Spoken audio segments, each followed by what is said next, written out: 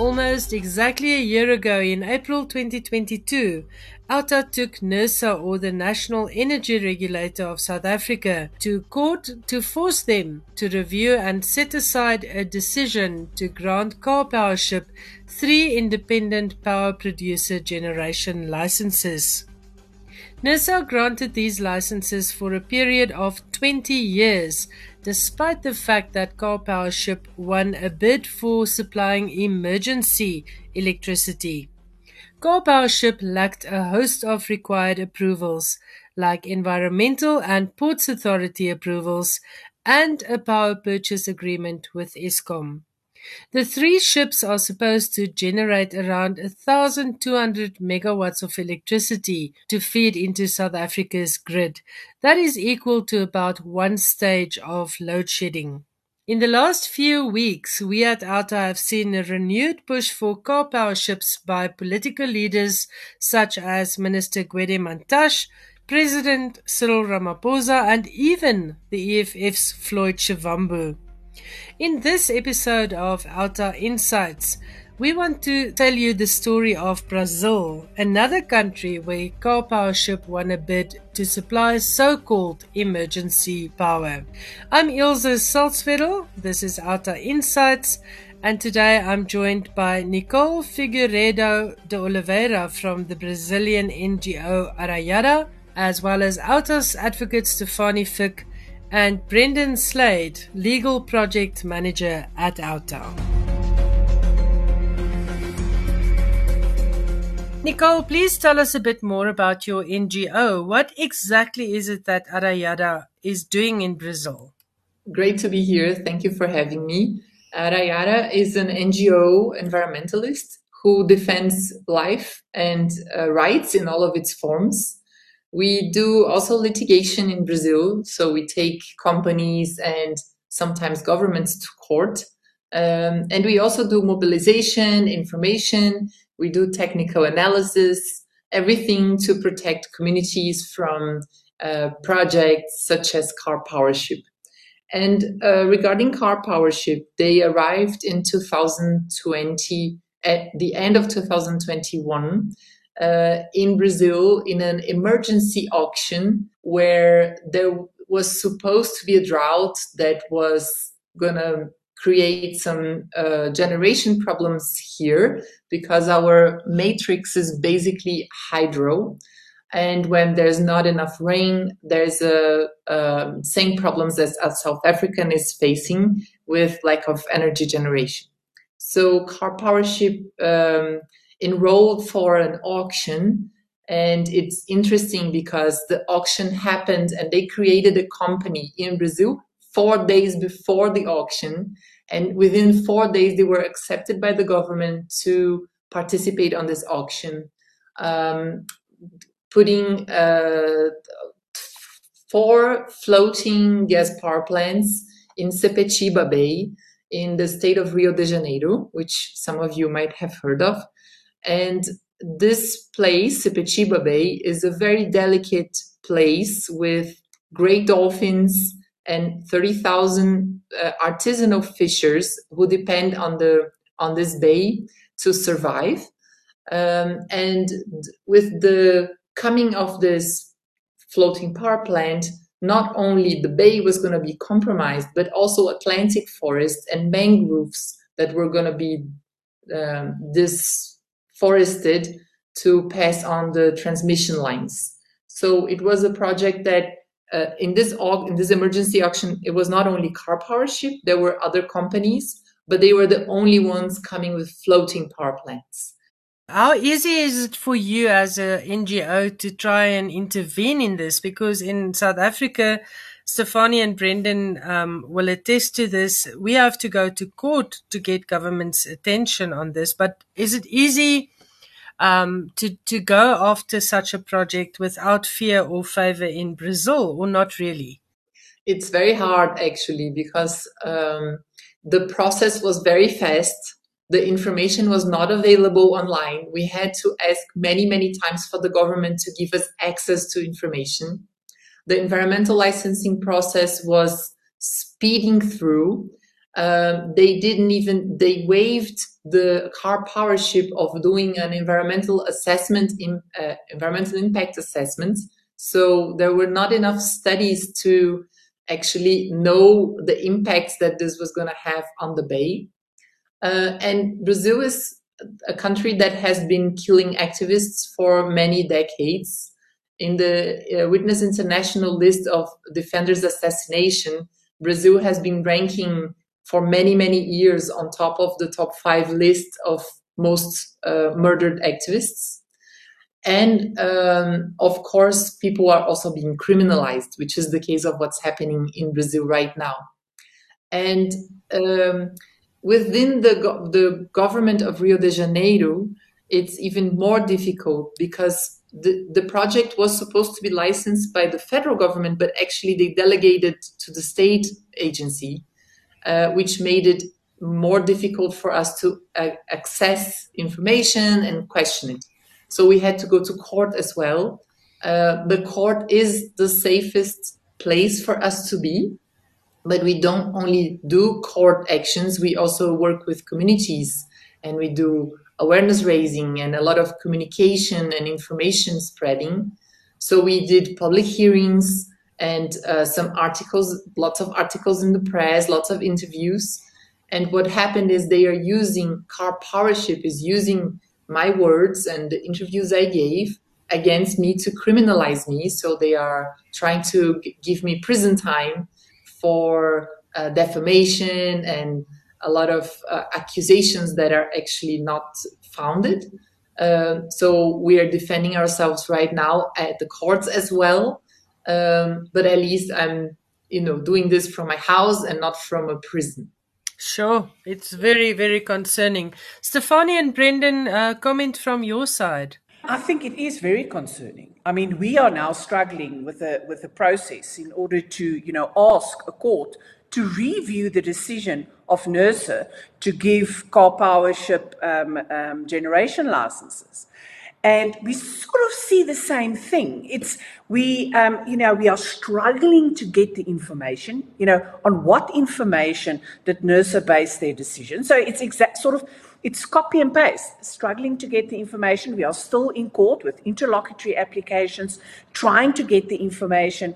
Because, one of the things that is really bothering us is, the affordability of this 20-year deal that is going to cost us, at the time when we started this application, 200 billion. Now, we know that the Ukraine war happened in the meantime. The rand-dollar exchange rate crashed because of various other things. So this is probably going to cost us more in the region of 500 billion rand, which is an enormous amount of money. And then the question if 20 years is really an emergency situation. And may I also just mention is that we all know that, there are, all of a sudden, everybody's getting on a platform saying, Karpowership is a good idea, despite the fact that they did not get their environmental licenses and that there are appeal process going on, is that various ministers has now sort of alluded to the fact that, Karpowership is actually a great idea. And you wonder about the political interference. This is a very serious matter, but, jokingly, I think this is costing, the company an enormous amount of money because someone is getting paid. And, who's going to pay for this at the end? Taxpayers, us ordinary South Africans. I'm very interested to hear how fast they managed to roll out these ships, Nicole, because in South Africa's case, Brendan, you can come in here and correct me if I'm wrong, but in South Africa's case, we don't even have the capacity to put the ships into production in a matter of a few weeks. It will take months. I think the last time we spoke, it will take close to 18 months, and we don't have the capacity to connect it to the grid. So, Brendan, firstly, am I correct? Yes, Ilse, you are correct on that point. However, that is one of many factors. So the grid capacity is one thing, and there is currently rhetoric or debate in the public sphere in South Africa at the moment that certain grid capacity is being granted in the form of a directive. So we don't exactly know what's going on in that space, but we are definitely keeping an eye on this issue as it unfolds. So the other rhetoric that is doing the rounds on social media, actually coming from our politicians' mouths as well, is that the notion of Karpowership will solve load shedding. So just to put that into perspective, a stage of load shedding means that we are in the deficit of generation capacity, about 1,000 megawatts. So the total generation capacity, or the total electricity that Karpowership can produce in terms of the procurement program, in terms of which they were awarded preferred bidder status, is around 1,200. So at the very least, Karpowership may alleviate one stage of load shedding. So the rhetoric is being peddled that this is the biggest savior of our energy crisis as we face it currently. And unfortunately, this is used as a political football to be pushed through right ahead. And as Stefanie stated, and as Nicole also alluded to, we unfortunately need to revert to the courts in order to fight this. In an open, transparent, democratic society, we would not have been in that position to go to court. But here we are, unfortunately, and our litigation, as far as the generation licenses are concerned, is still pending. Okay, Nicole, can you tell us a bit more about the rollout there on your side? How quickly did they get the ships and the platforms there? How quickly was it connected to the grid? Because from what you've told us, it's clear that they also didn't use the correct procurement measures. You said that they started or founded a company 4 days before the auction. We know that there's a Karpowership South African company here as well. But please take us through the process on your side. So the ships took more than the time that was required in the contract to be implemented. They had about 8 months, and it took a little bit less than a year. So it took about 11 months for the ships to be installed, tested, and started delivering energy. The transmission line was built in the water and then crossing through mangroves and Atlantic forest. The thing is that the ships were already waiting near the bay even before the license was given. Sure. So they were counting on the license, and they were pretty sure the license was going to come because the ships were there, and we have evidence to prove that. And at the same time, what happened is that, I don't know if South Africa is the same, but here they do a ship-to-ship operation. So both ships, they're just anchored. They're not attached to any platforms or anything. It's just a ship on the bay, and then they transfer gas from the regasification ship into the power plant, which is extremely dangerous. It's prohibited by legislation in Brazil to do this to a certain distance from the coast. It's 20 kilometers, and they are much closer to the coast. And this is prohibited because it's dangerous to have an accident, to have an explosion, and kill a lot of people who live and work and, exist in the bay. So it took about 11 months, but I don't know if it's the same situation in South Africa. I'll ask Brendan to comment on that just now, but just tell me, what has it done so far to the fishing community and to the marine life in those bays, or in that bay? Yeah, so these ships, they create what's called an exclusion zone. So it's a place that fishers cannot even come close to fish or to sail or anything. And this exclusion zone covers exactly where the most abundant fish are. And the places now that are available for the fishers to fish don't have fish, because actually mangroves are the birthplace of fish, and that's where they reproduce. And because the power plants were placed right in front of the mangroves, the exclusion zone coincides with the place where there's fish. So there's a big impact on the amount of fish that is being able to fish. Fishers have been fined by the Navy, and they have been facing some intimidation from both the company and the Navy because of this exclusion zone. So it's very serious. Has it created a loss of income? Is it measurable at this stage? I don't have the numbers, but it has created a loss of income. Stefanie and Brendan, what are you hearing here? Are you hearing the same sort of things that we are warning against in South Africa and that an organization like Green Connection is warning about? Yeah, I think so. It's, you get a feeling of deja vu if you listen to the story.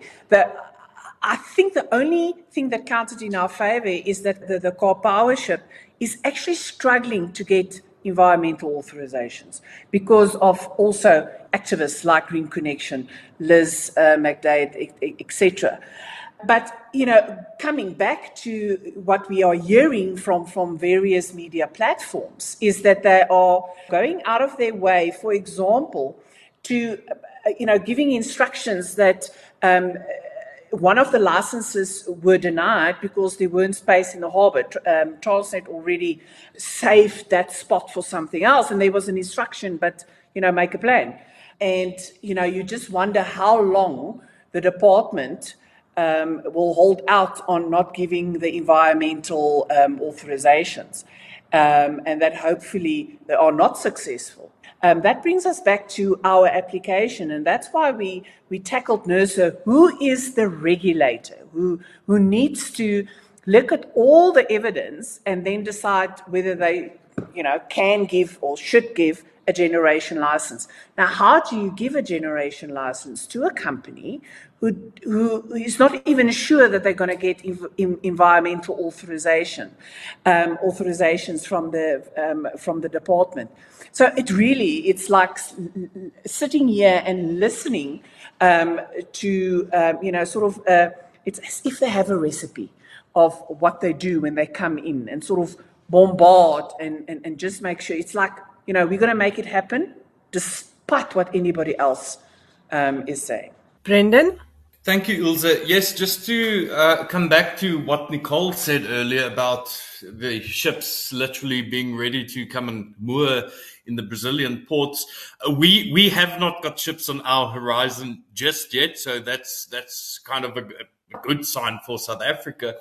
But we just need to go back to why are we talking about Karpowership in the first place? So first off, it was a bid process for emergency power to come online as quick as possible.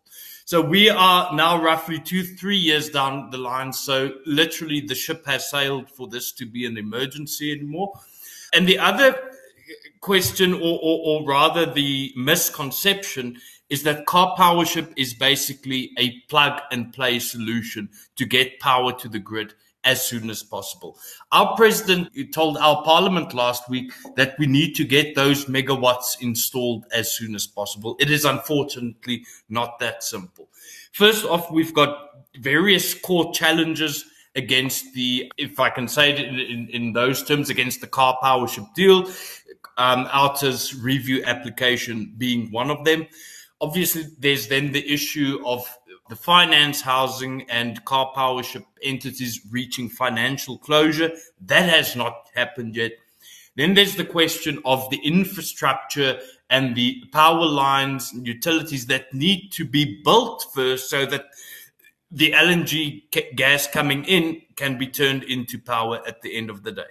Then there's the question of manpower, boots on the ground, the teams that need to do the operational works. That's not even close to being complete. And then there's also the issue of the actual agreement. So Karpowership needs to enter into a power purchase agreement with Eskom in order for it to generate, to legally generate electricity at the end of the day. But because OUTA's application is so important, if Karpowership does not have the generation licenses to generate electricity, any subsequent agreements would, as they call in legal terms, would not have a cause to proceed. So without a generation license, Karpowership would not be able to generate electricity. So this is also important from a South African perspective on why every single front of this Karpowership deal needs to be challenged. Nicole, can you tell us a bit more about Brazil's energy situation? How dire was your situation when Karpowerships were called in? Was it also a so-called emergency deal, or what was the situation when they won the auction? The auction was actually made when there was a drought, but in the next year, in the following year, it rained a lot, so all the reservoirs were full, and there were no needs for emergency auction anymore. So it doesn't justify to have a company generating energy 7 times more expensive than the other auctions in an emergency situation that doesn't exist anymore. Luckily, we are not facing the dire situation South Africa is facing with load shedding, but we have enough hydro, and there's growing investment in solar and wind enough that we don't need new power plants. And I want to quickly say something about the plug and play solution, which is what's so-called solution. This power plants, they not only are not plug and play, because as I said, it takes about a year to install and be ready and start delivering. It puts people at risk, but it also doesn't create an asset for the country. So if Karpowership wants to take their ships and leave, they can do it, and South Africa or Brazil will be without this asset built. And it doesn't generate a lot of jobs either, because actually when you build a power plant, there is construction worker jobs that could be created. It doesn't generate as many jobs as a renewable project, for example, we know that. But with the Karpowership case in Brazil, most of the crew is Turkish, and they came from Turkey. So we didn't generate a lot of jobs in Brazil. And when we research the company data in the labor ministry, they only have 5 people registered, and they're all the directors. Everybody else is foreign crew. So It doesn't help the country either. It's not just about energy, it's also about how does it develop the country. So what I'm hearing from you is misleading information, just like in the case of South Africa. They are telling the fishermen in those harbors that it will not affect the marine life, it will not affect their fishing license at all.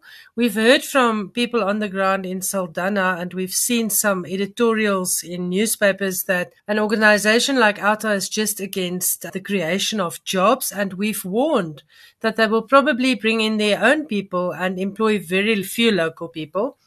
And what I'm hearing is no procurement procedures were followed, or it wasn't followed to the T. Can you tell us what is the length of the contracts? How long are you still going to be stuck with these Karpowerships in Brazil? And also, what's the monetary value? You referred to being 7 times more expensive than other competitors, but how much is it in monetary value, and how much does it, or what does it do to electricity prices in Brazil?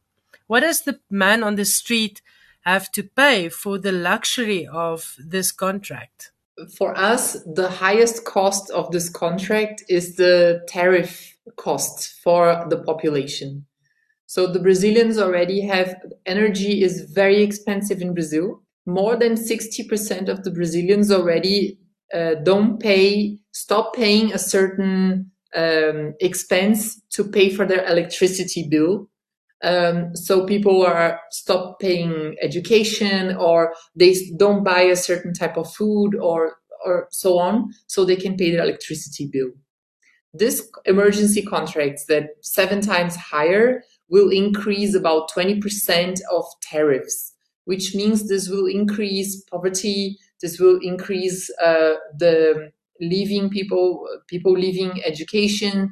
So this will impact the social situation and economic situation in Brazil even further.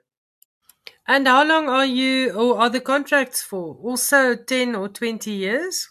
10 years, which is strange because an emergency, it doesn't last 10 years, should never last 10 years, because the government should actually have plans for how to address emergency situations, how to be prepared for droughts, how to diversify energy generation, and it shouldn't have 10, 20 years contracts. Nicole, is it safe to assume that there's political interference here? Because that's what we are seeing or sensing in South Africa, that there are people behind the scenes that are very keen to push through the Karpowerships deals for political reasons. What's your take on this? And then Brendan and Stefanie, I would love to hear from you as well.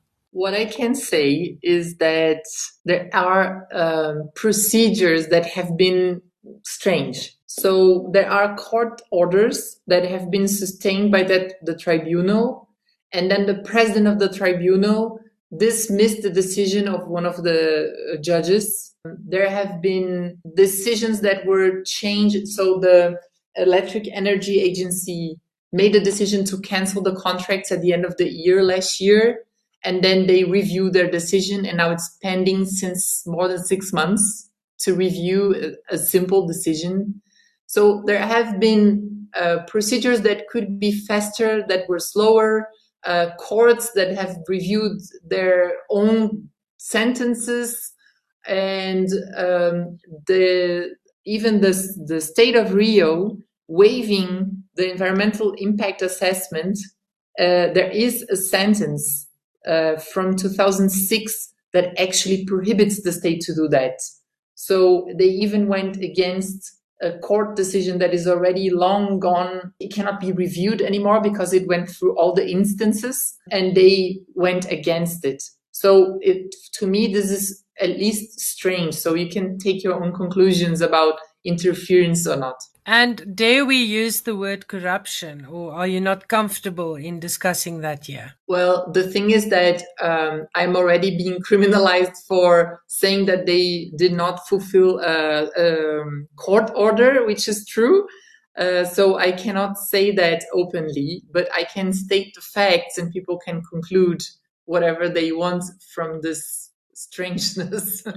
Okay, Brendan and Stefanie, your view? Yeah, the strangeness. I like that because it is. It's sometimes you can just ask, why is this happening? In South Africa, we sit with the problem that we have a serious shortage of electricity, like Brendan has explained.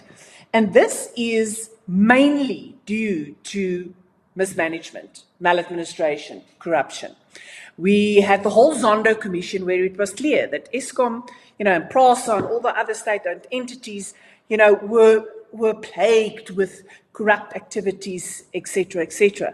Now, South Africa knew since 1998 that we're going to run into problems. So they had years in order to try and solve the problems we are facing currently. And, not doing anything, having discussions about nuclear, etc. And then we built Medupi and Kusile, which to this day is not on, 100% online due to, guess what? Again, corruption, maladministration, mismanagement, etc. Now we are faced with, I think, enough evidence that the corruption in Eskom just continued, the mismanagement just continued, there's sabotage. I mean, good coal is offloaded and the bad coal is taken to power stations. There's syndicates at the power stations making sure that, there's interruption of supply, etc., etc. And, what are we faced with today? We have a conversation about the ex-CEO of Eskom, writing a book and making these allegations. And that, in fact, the chairman of the Eskom board alluded to the fact that they're now going to investigate this. Our priorities are so skew. And what else is this if it's not political interference? No one taking responsibility. And at the end of the day, just like Nicole has said, who suffers? South Africans. Yeah, and Minister Pravin Gordhan saying that if you can't do the job, you should step down. So can we expect the ANC government to step down within the next few weeks? Because this crisis is in its entirety self made. It could have been avoided, but political interference and corruption, like you said, brought this about. Brendan, what would you like to add before I ask Nicole for some advice for South African NGOs like OUTA? Thank you, Ilse. Well, seeing that we are having a conversation about ships, I would like to say that we do not have a captain. Our crew is inept. And most importantly, we do not have a map that will guide us in a direction that will lead us out of this energy crisis. So obviously, as you have alluded to, the political football that is electricity in South Africa, we've got national elections coming up next year. We've heard a lot of statements being made by our leaders, by the executives in power, and this is in complete contrast with thorough expert advice given by energy experts to government. So it boggles the mind that our government, really just turns the blind eye when it is advised not to consider something like Karpowership. On the other hand, we also need to consider the issue of lack of planning. We can perhaps address this in subsequent podcasts, which I would love to do. But at the end of the day, we are in this situation because government failed to plan properly. And for the ruling party to remain in power, whether we like it or not, it needs to produce power to its voters. And it is, unfortunately, we are seeing this promise as Karpowership as the means to deliver power to the people. This is a far-fetched statement coming from our government, and it's simply not the solution going forward. Nicole, what have you learned from this struggle, apart from the fact that you can't really speak out in your own country about the atrocities in the name of supposedly bringing power to the people? So I agree with Brandon totally that planning is essential. And what I learned is that if we don't demand planning from our governments, we will end up having an environment that is being destroyed. We're going to have very expensive energy tariffs, and we're going to end up with emergency contracts that are very harmful for our country and our people and will not solve our main issue. So South Africa is on the just transition package, and there is enough investment coming into the country to generate energy on renewable energy and to generate a system that is stable enough. So it's about planning. It's about not bending politically to corporations that pressure governments to make decisions that are not good for the people. So what I learned is that communities have been deluded by these companies. Fishers have been promised to be paid stipends for 2 years, and now they are totally abandoned by the companies. And that's the same modus operandi that they have in different countries. So we have been talking to our colleagues from South Africa, from Angola, from Dominican Republic, and it's always the same story. This company, we shouldn't just trust because they call themselves multinationals, they call themselves respectable and trustworthy, and we should be very clear that the decision needs to be made what's best for the people and not what's best for companies. I wanted to ask you about speaking to other countries and people there about what Karpowership is doing in the rest of the world. You've now mentioned Angola and the Dominican Republic. Are you aware of any other countries, and is it all over the same thing, that political interference takes place, corruption perhaps, and definitely procurement processes are subverted? In Lebanon, there is a journalist who wrote a lot of stories about how Karpowership and the Ministry of Mines and Energy, it's not this name in Lebanon, it's Mines and Water or something like that, how they are related, they're married to each other's sisters, cousins, or something like that.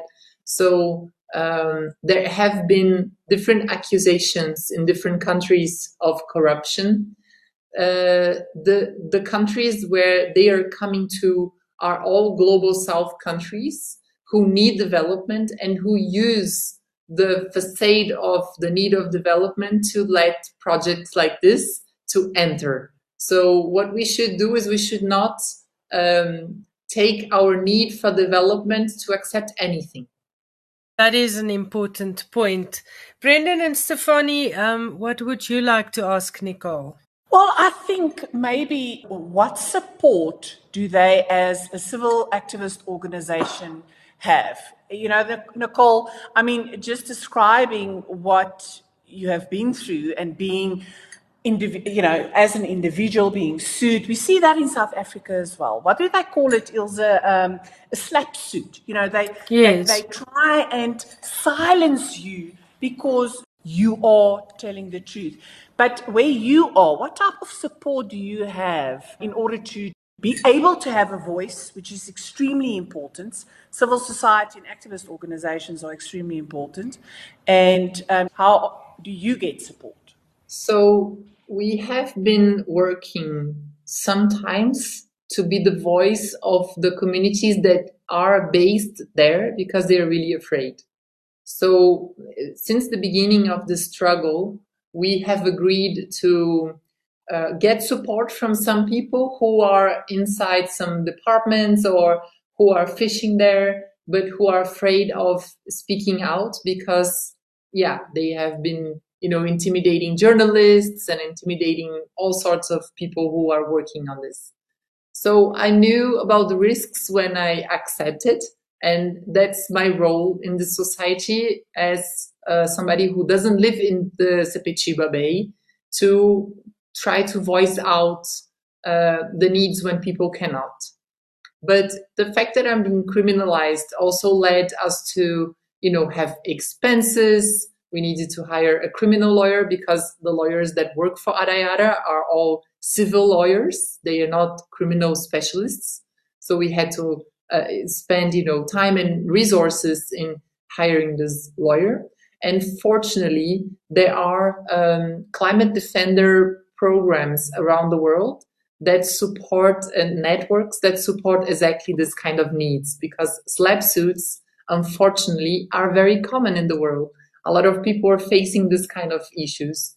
So I was able to access some funds, and that actually helped us to connect with other groups that are doing this work in other places. And that gives me strength. Journalists who have been intimidated, persecuted by Karpowership are very eager to tell my story. So right now I'm defending myself, but as soon as this is over, the story will come out. And of course, in the lawsuit specifically, I had to name some of my witnesses. Since it's a criminal lawsuit, it's different than the ones we're used to questioning environmental impact assessments and so on, because it's a criminal investigation. It has interrogation and witnesses and so on. So my witnesses are so solid. They are so good. So I have two, the current and the former president of the National Environmental Agency are speaking on my side.